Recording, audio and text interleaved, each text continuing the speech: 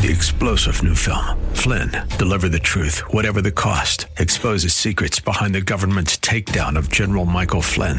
Flynn knew what the intel world had been up to. He ordered the first audit of the use of contractors. This set off alarm bells. He told the truth. He was the most dangerous person for Donald Trump to hire. They had to get rid of Flynn. Flynn, deliver the truth, whatever the cost. Available now. Watch it today. Go to salemnow.com. salemnow.com. Welcome back as we head into Hour 2 this Thursday, May 13th. It's a delight to welcome back to the show David Arsani, senior writer for National Review, author of a hugely important book, First Freedom, A Ride Through America's Enduring History with the Gun. David also knows well the Middle East, and I wanted to get him on to talk about what's going on in Israel, Gaza, and the West Bank. He has a brand new piece just out over at National Review. The Squad is rooting for Hamas. By squad, he means what do we call it? Our sewing circle our progressive sewing circle. And we're talking Alexandria Ocasio-Cortez, Rashida Tlaib, and Ilhan Omar. David, welcome back. Thanks for joining us. Always a pleasure. Thanks for having me. All right, brother. Well, it's a delight. You always, you and just there's like three others. You're one of the three most important guys in writing these days, David, because you always write the answers to the questions Americans have, or at least my perception of the important questions that need to be asked. You always have the answers for them. You really do. You're a great writer that way. You really are very good. I think you and I think your colleague Andy McCarthy is that way. And I think Heather McDonald's that way. You're just important. You're an important writer, and we're privileged that you join us so frequently. The squad is rooting for Hamas. Going through your article is a pretty good way to just get an idea of what's going on. And if you don't mind, you've given me a roadmap here. I'd like to just walk you through it. Remember the roadmap, the piece? Yeah, this is the roadmap to clarity, okay? Dennis, that's better. Dennis says he wants clarity, not agreement. You and I will do a roadmap to clarity here. Let's just take them one by one. AOC. AOC talks about Israel routinely expelling Palestinians and attacks on the Al-Aqsa Mosque in an effort to dehumanize Palestinians. Talk to us about AOC's complaint, routine expulsions of Palestinians, and the Israeli attack on the Al-Aqsa Mosque. Well, it's a complicated situation. There's a eviction going on. It's been, I think it's 5 families who live in homes that are in dispute.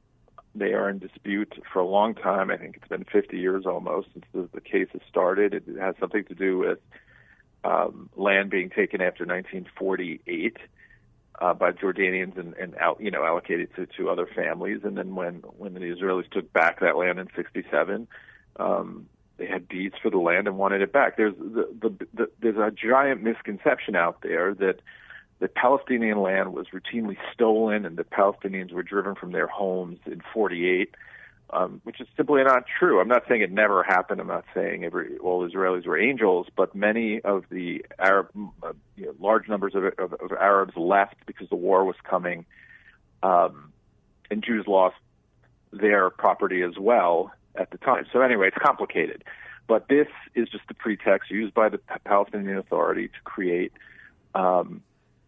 rioting and violence and hatred towards Jews, because one, I think they want to deflect from their own failures. Their failures on COVID, their failures to have an election, their failures in economic sense, and they do the same thing with Al-Aqsa Mosque. They pretend, and this has been going on since the 1920s, when Palestinian leaders did the same thing, that they create rumors that Jews are trying to come and take their holy site or attack their holy site, and they create anger and they create rioting. So that's what I think sparked all of this. It's a pretty it's a pretty complicated situation, but that's the simplest answer. One of the interesting things about Israel and propaganda, David, it seems to me, and if you gave me 5 minutes, I could probably come up with 20 examples. But there's one in here in the current story. But one of the things that it seems to me routinely happens is Israel does something fairly normal. And by fairly normal, I mean the kind of thing the U.S. might do on any given day, because normal countries do normal things. And it gets somehow distorted into a racial action that becomes a flashpoint as an excuse for terrorism. To wit, for example, if one goes to the underlying evident underlying cause here, we are talking about a very routine judicial landlord-tenant dispute that the parties involved, the tenants involved who are being expelled, who happen to be Palestinians for not paying their rent and their lease, aren't even the original owners here. This is not some removal of people's from their property that they've lived on for years and years and years and years. This just isn't that. This is a routine landlord-tenant dispute about rent, and it gets turned into some kind of racial extermination grievance. Well, yeah. So I think that a lot of people here, Squad, people like that, progressives. I mean, I think as far as I see it, and I know that I'm, in this world and I'm on Twitter and things like that, but I think that you see a large number of progressives that have turned on Israel. I'm pro-Hamas. They're out there. I don't even understand what they want Israel to do, frankly, in these situations. But they've taken their sort of progressive, identitarian view of the world, where everything is about race and color of your skin. They've sort of like transposed it onto the Israeli situation as if it's the same, as if Sephardic Jews didn't exist, as if it wasn't, as if there weren't Arab Jews. I mean, Arab Israelis. So it's just not. It doesn't work that way. It's a different situation.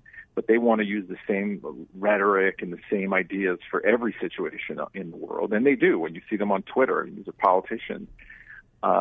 And it's just, I think it's disastrous that no one in the Democratic Party has stood up and said, hey, AOC, maybe, being an apologist for Hamas, it's not okay. I mean, has anyone done that? Has Chuck Schumer done it? I mean, this sort of thing would have not gone over well even 10, 15 years ago, but now it's just the norm.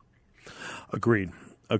And it drives one batty because it takes a lot of work to try and unwind these things. Let's move on to Ilhan Omar, if we might. She tweets, Israeli airstrikes are killing civilians in Gaza, which is an act of terrorism.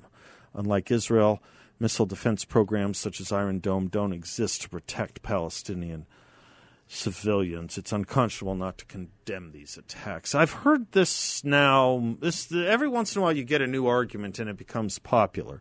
A couple new ones came out this week, and this one I've heard more than once, and not from exclusively Ilhan Omar, that it's interesting for commentators to talk about Israel and the Palestinians. The Palestinians don't have the luxury of the state. This is a new defense of Palestinian terrorism I've not heard before, at least from legitimate elected members of Congress and officials in the White House. I don't even know, I don't even know what to say. I mean, there have been 5 offers of statehood to the Palestinians. I don't even know what to say. Well, yeah. I mean, even in 1967, after the war, Israel had offered back, just for recognition, it offered back the land. I mean, it's not as if Jordan had a Palestinian problem itself. It's not as if they wanted to create a Palestinian state next door either. No one really wants to talk about that. They treat all this like Tenet, like you can rewind history to any point you want and start again. It doesn't work. It doesn't work that way. But this idea that it's in essence, Omar is saying that not enough Jews have died, basically. I'm sorry to say that. I mean, she's saying that there has to be some sort of equality here in suffering. I don't even really understand what her argument is. Does she want Hamas to have an Iron Dome? Hamas has the perfect way not to have a single civilian casualty, and that's not to launch rockets at civilians in Israel. It's very simple. If they stopped doing that, if they simply accepted the existence of Israel, they would have a state already. They would have had a state 30 years ago. There is no moral equivalence in what goes on with Hamas and what goes on with Israel. I have to be honest with you. I've been making this argument for 20 years or whatever, and it's like the same thing over and over again. I was saying that the other day. We have tiring. this, We've been saying this. Hamas aims their weapons at civilians and is to protect civilians and try not to. They have precision. Israel teaches other countries how to deal with terrorism and how to deal with not killing civilians. They go out of their way not to kill civilians. I'm not saying Israel is a perfect nation that's always doing the right thing. That they want to punish Palestinians and kill children is a blood libel. That's all it is. No one speaks about that way about other countries, not other Western countries, certainly not allies. But with Israel, it's perfectly fine, it seems. May I keep you another segment? Because I want to deal a little more with Ilhan Omar's arguments as well as Rashida Tlaib's. Do you have time for one more segment with us, Sure. Dave? That's great. Love to have you. David Harsanyi is the senior writer at National Review and author of a very important book. We've talked to him about the topic before. It's just not right for today. But that book is, of course, First Freedom, A Ride Through America's Enduring History with the Gun. I'm Seth Leibson. He's David Harsanyi. We'll be right back.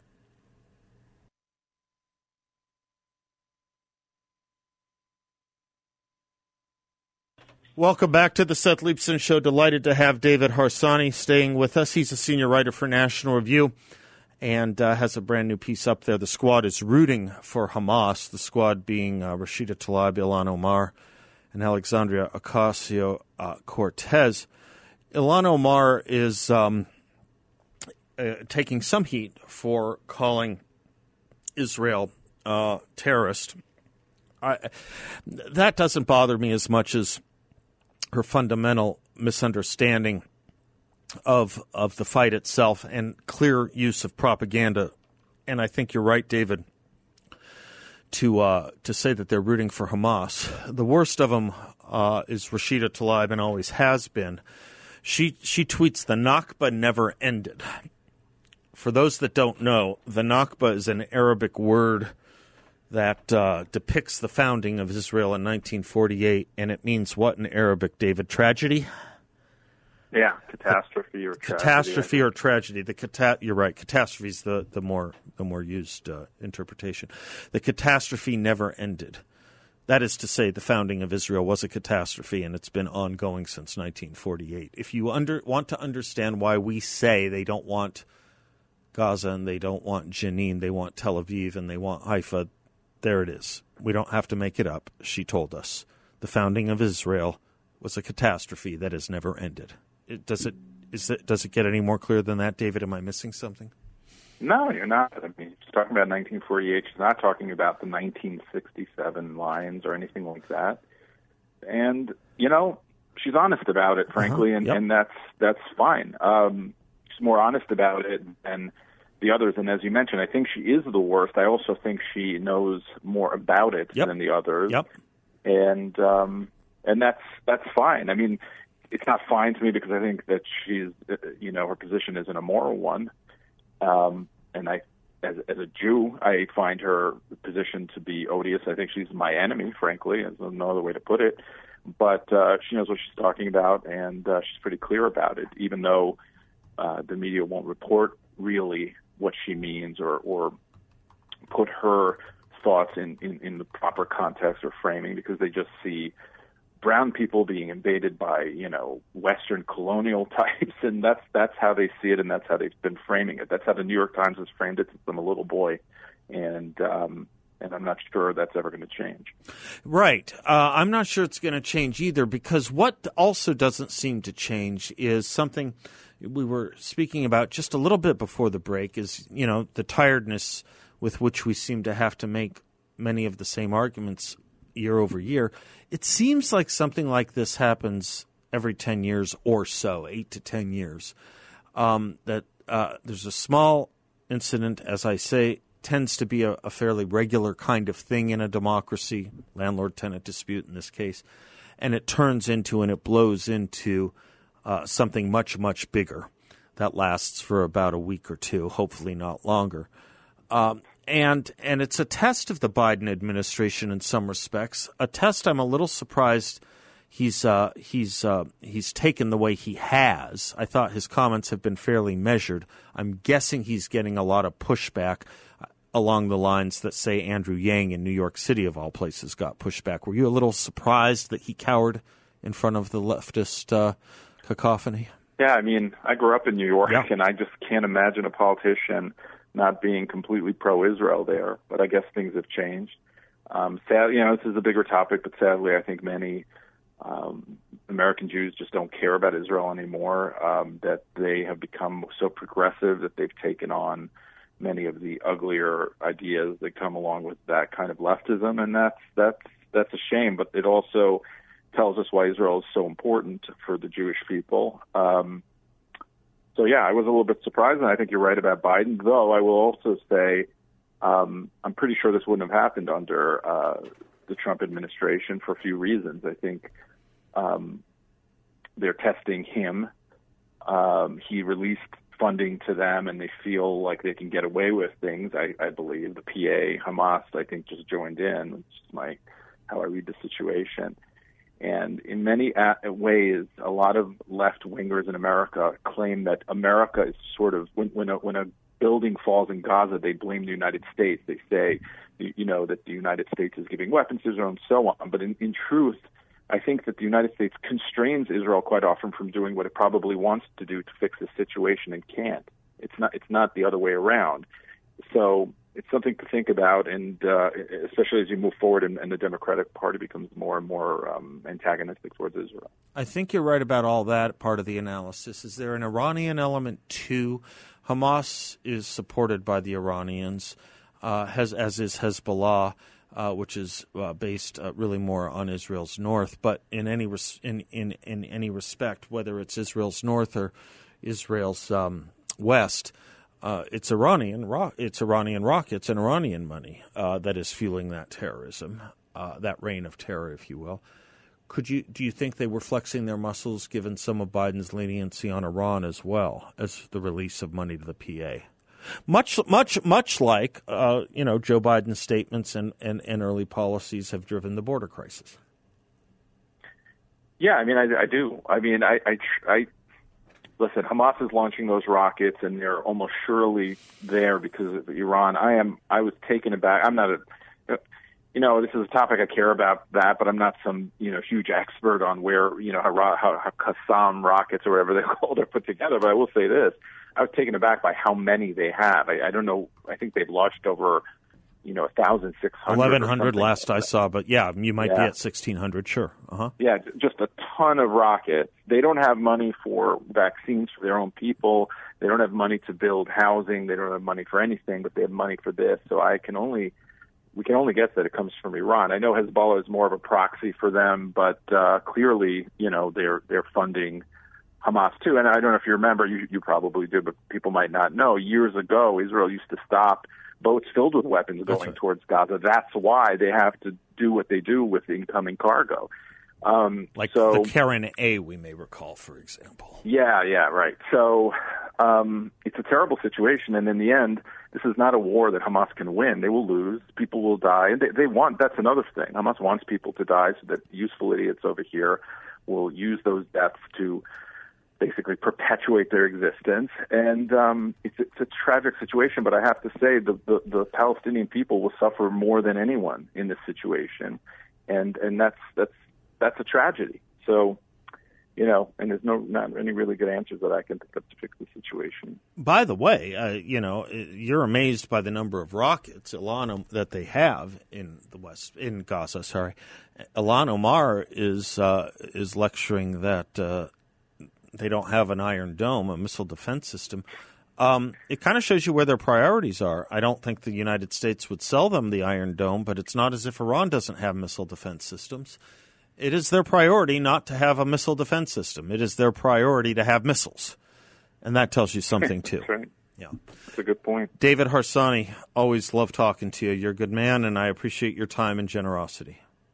Yeah, thank you for the kind words. Always. Thank you. I'm Seth Leibsohn, 602-508-0960. We will be right back.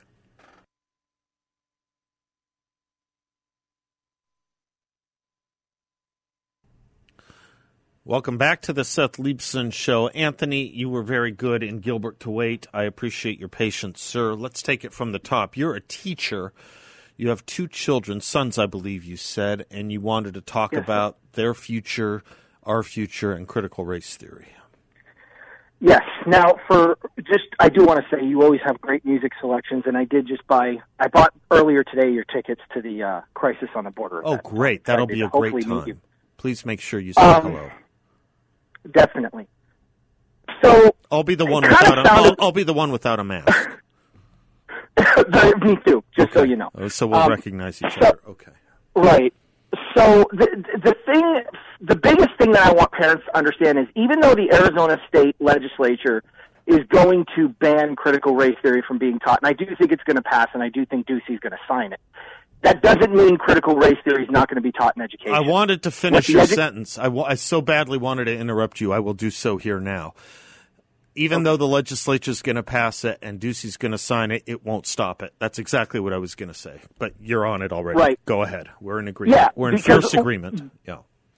Because that's what the education system does. Right. The way, you had talked with your previous, guest that was talking about Hamas and what's going on in Israel, that you guys are just having the same arguments over and over again. Yep. Well, there's a reason for it. Yep. Because education is teaching the wrong information over and over and over again. Yep. And every generation is coming in with just wrong information. Right.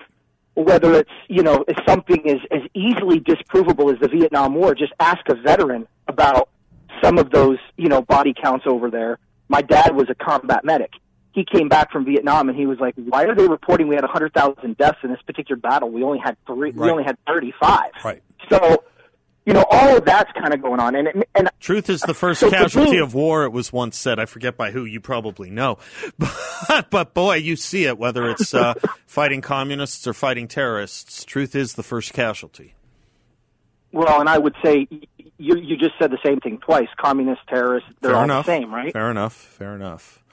There's an important book on that. That's not a side point. I'm going to keep you a while, Anthony. If you've got the time, you and Absolutely. I have a lot to talk about here, clearly. But there's an important book on this. It's called Terrorism and Liberalism, and came out in 2003. Very important, written by a liberal. Showing the connections between communist movements and terrorist organizations since World War II. But anyway, go ahead. Well, and I always find it funny that people want to talk about, Nazism, and as bad as that is, I mean, if you do a body count, there's no comparison. No. Communism has killed far more people. Yep. Neither one's good. One casualty is one too many, but one murder is one too many. No, but it is a weird thing that we can sit here and say, people who believe in space aliens are nuts, for example, but people who tout Marxism get streets named after them. To me, they're right. equally dangerous because stupid, but they're not equally dangerous because believing in UFOs or space aliens has no public policy consequences. Believing in Marxism does, and there are hundreds of millions of deaths to prove it. Right. And my biggest thing is with my kids is I'm not just going to sit idly by and try to, fight in a battle that I'm outnumbered, outgunned, and outmanned. So what I've decided to do is I'm going to run for the Gilbert School Board of Education and get on the board. God bless you. My motto's pretty simple.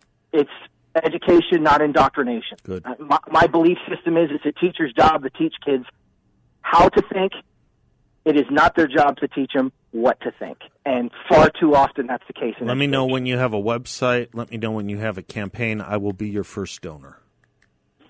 Well, and that's the thing, too. One of the reasons I was calling in, too, is, and I can obviously get this either at the event or maybe after I talk to you, you can send me somewhere, but I've never run for public office before, so I have no idea how this process even works. Mm-hmm. So I'm just kind of looking for guidance to kind of point me in the direction so I can just go. Sure. Well, if failure is a great teacher, I will be a good teacher for you. And I will happily share with you what I can. Well, you know what I'm going to say, Seth. There's no such thing as failure. There's only, failure's important. Failure's I learned 100 times how not to do it. Exactly, okay, exactly. All right. So, but I think the thing that parents can Hold the line. And I want to keep you. I got to keep you. I want to talk about critical race theory with you when we come back because you understand it. And it's this phrase. It's kind of odd. It just came fast at us. I've known of it in the academy for decades. It's now spilt out of the academy, like a virus out of a lab. and infecting the rest of the world. Let's talk about what that infection is, Anthony, because a lot of people are catching up to the phrase. They're not quite sure what it means just yet. Does it mean criticizing people over race? What is critical race theory? Anthony and I will tell you when we come back.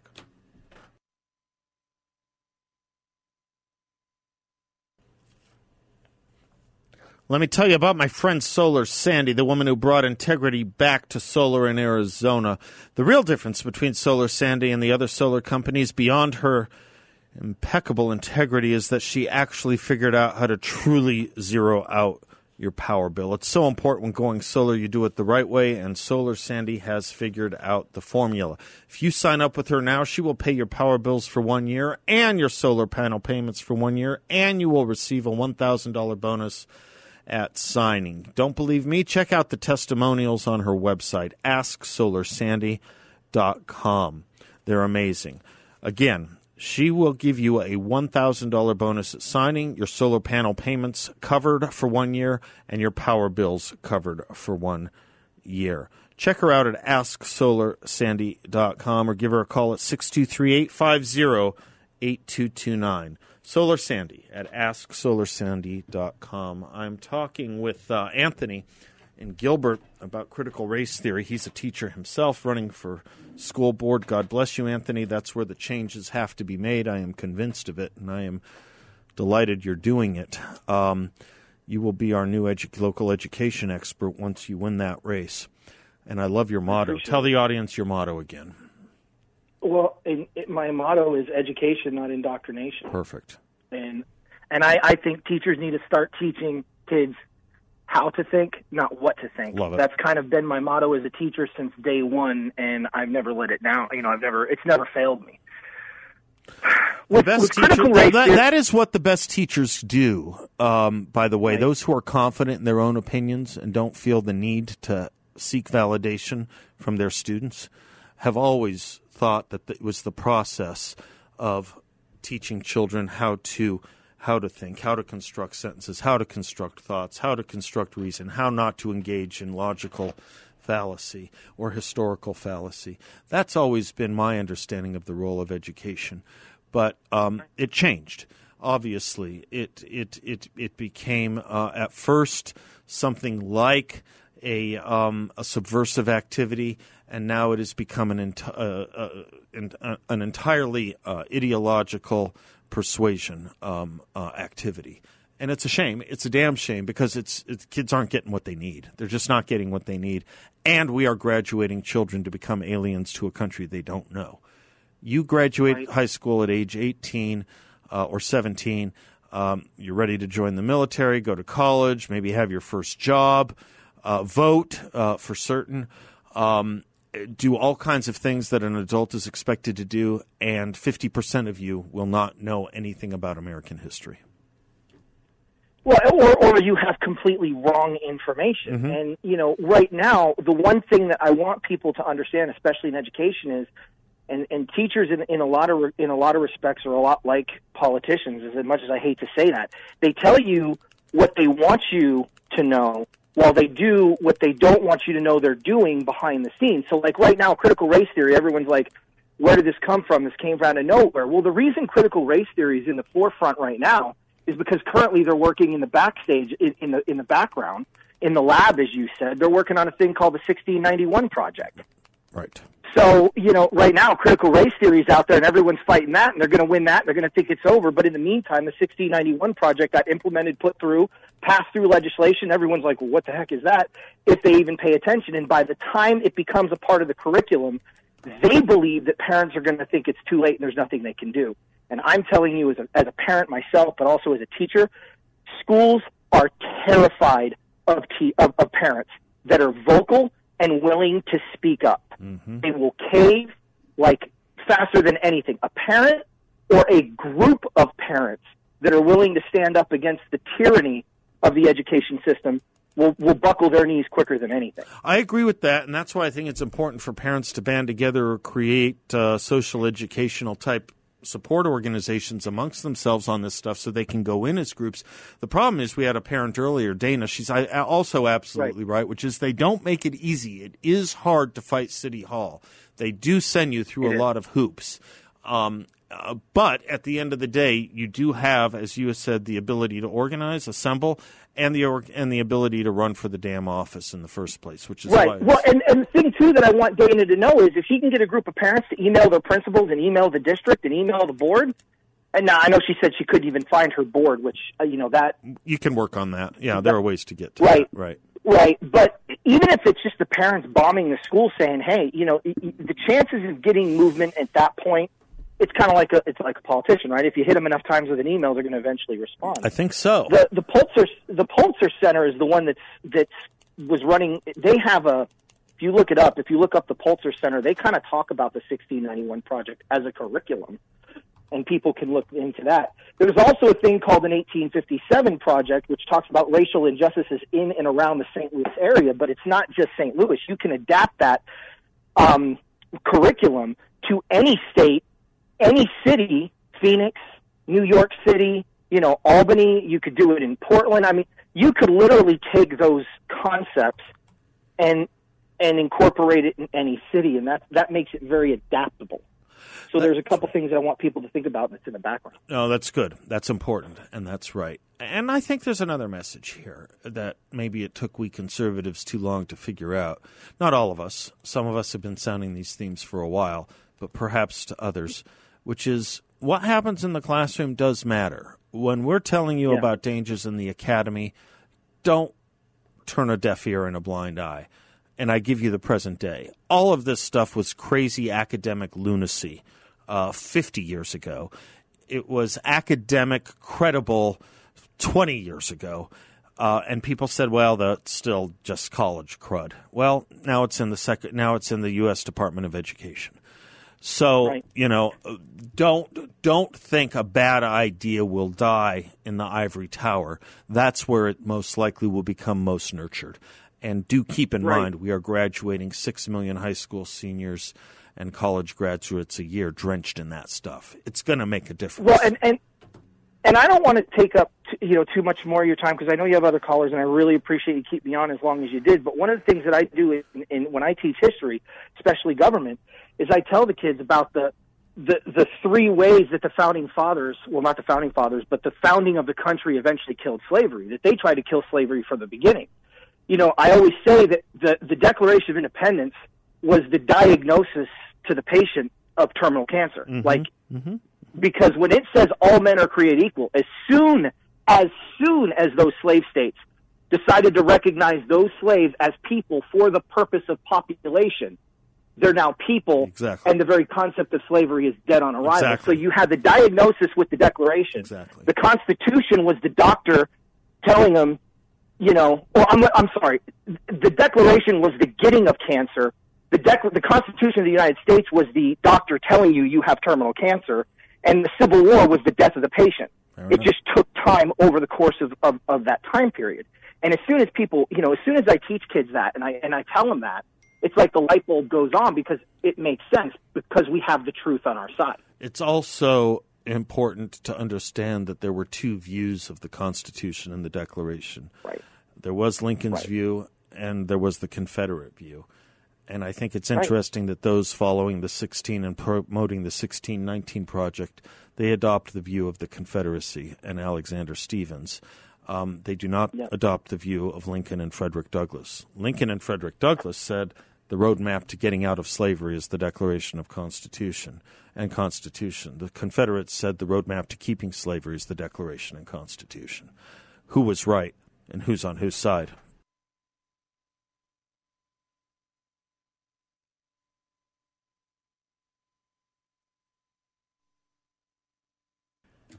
Welcome back to the Seth Leibsohn Show. Doug is in Maricopa. Hi, Doug. Well, how you doing, Seth? It's nice to hear your voice. Well, it's good to be heard. I have to say I was given a little bit of jolt of hope by your last guest because, as you know, I've grown a little reticent with my side in conservatism and in our ability to counter the left. Because we tend to approach all arguments from their point of view, and we tend to fight from a point of neutrality while they push very aggressively And if you have one person neutral and one aggressive in their opinion, the person aggressive in their opinion always wins. A good example is the Board of Elections in Michigan, where they shouldn't have certified it, and the lady even later agreed that she shouldn't have, but she was under pressure from the aggressive left, and she immediately said, well, I just want to be neutral and I just want to be nice, and so you immediately cave, and we've caved our way for 40 years and lost every institution and lost, the regulatory state has advanced until we are where we are. So I'm very hopeful that he's willing to do this, and I'd actually be willing to contribute some money and work for him a little bit, even though I'm not in Gilbert.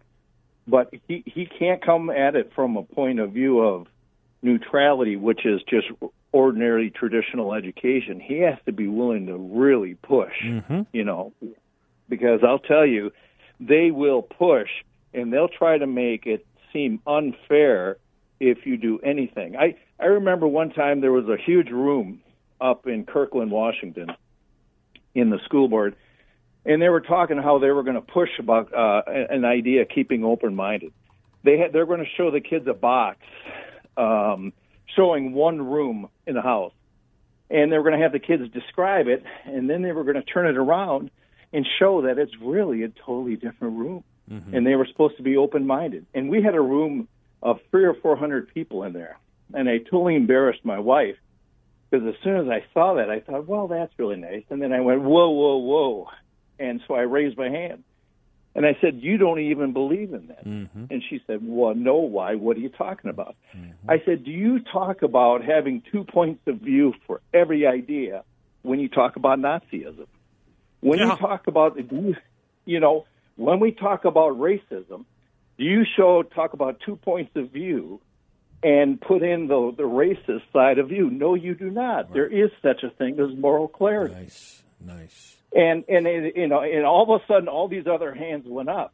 But most people will not go nose to nose in front of everybody. No, you got to. It's a war every day. You got to push back as hard against the culture as pushes against you. Well said, Doug. Dr. Zuhdi Jasser coming right up.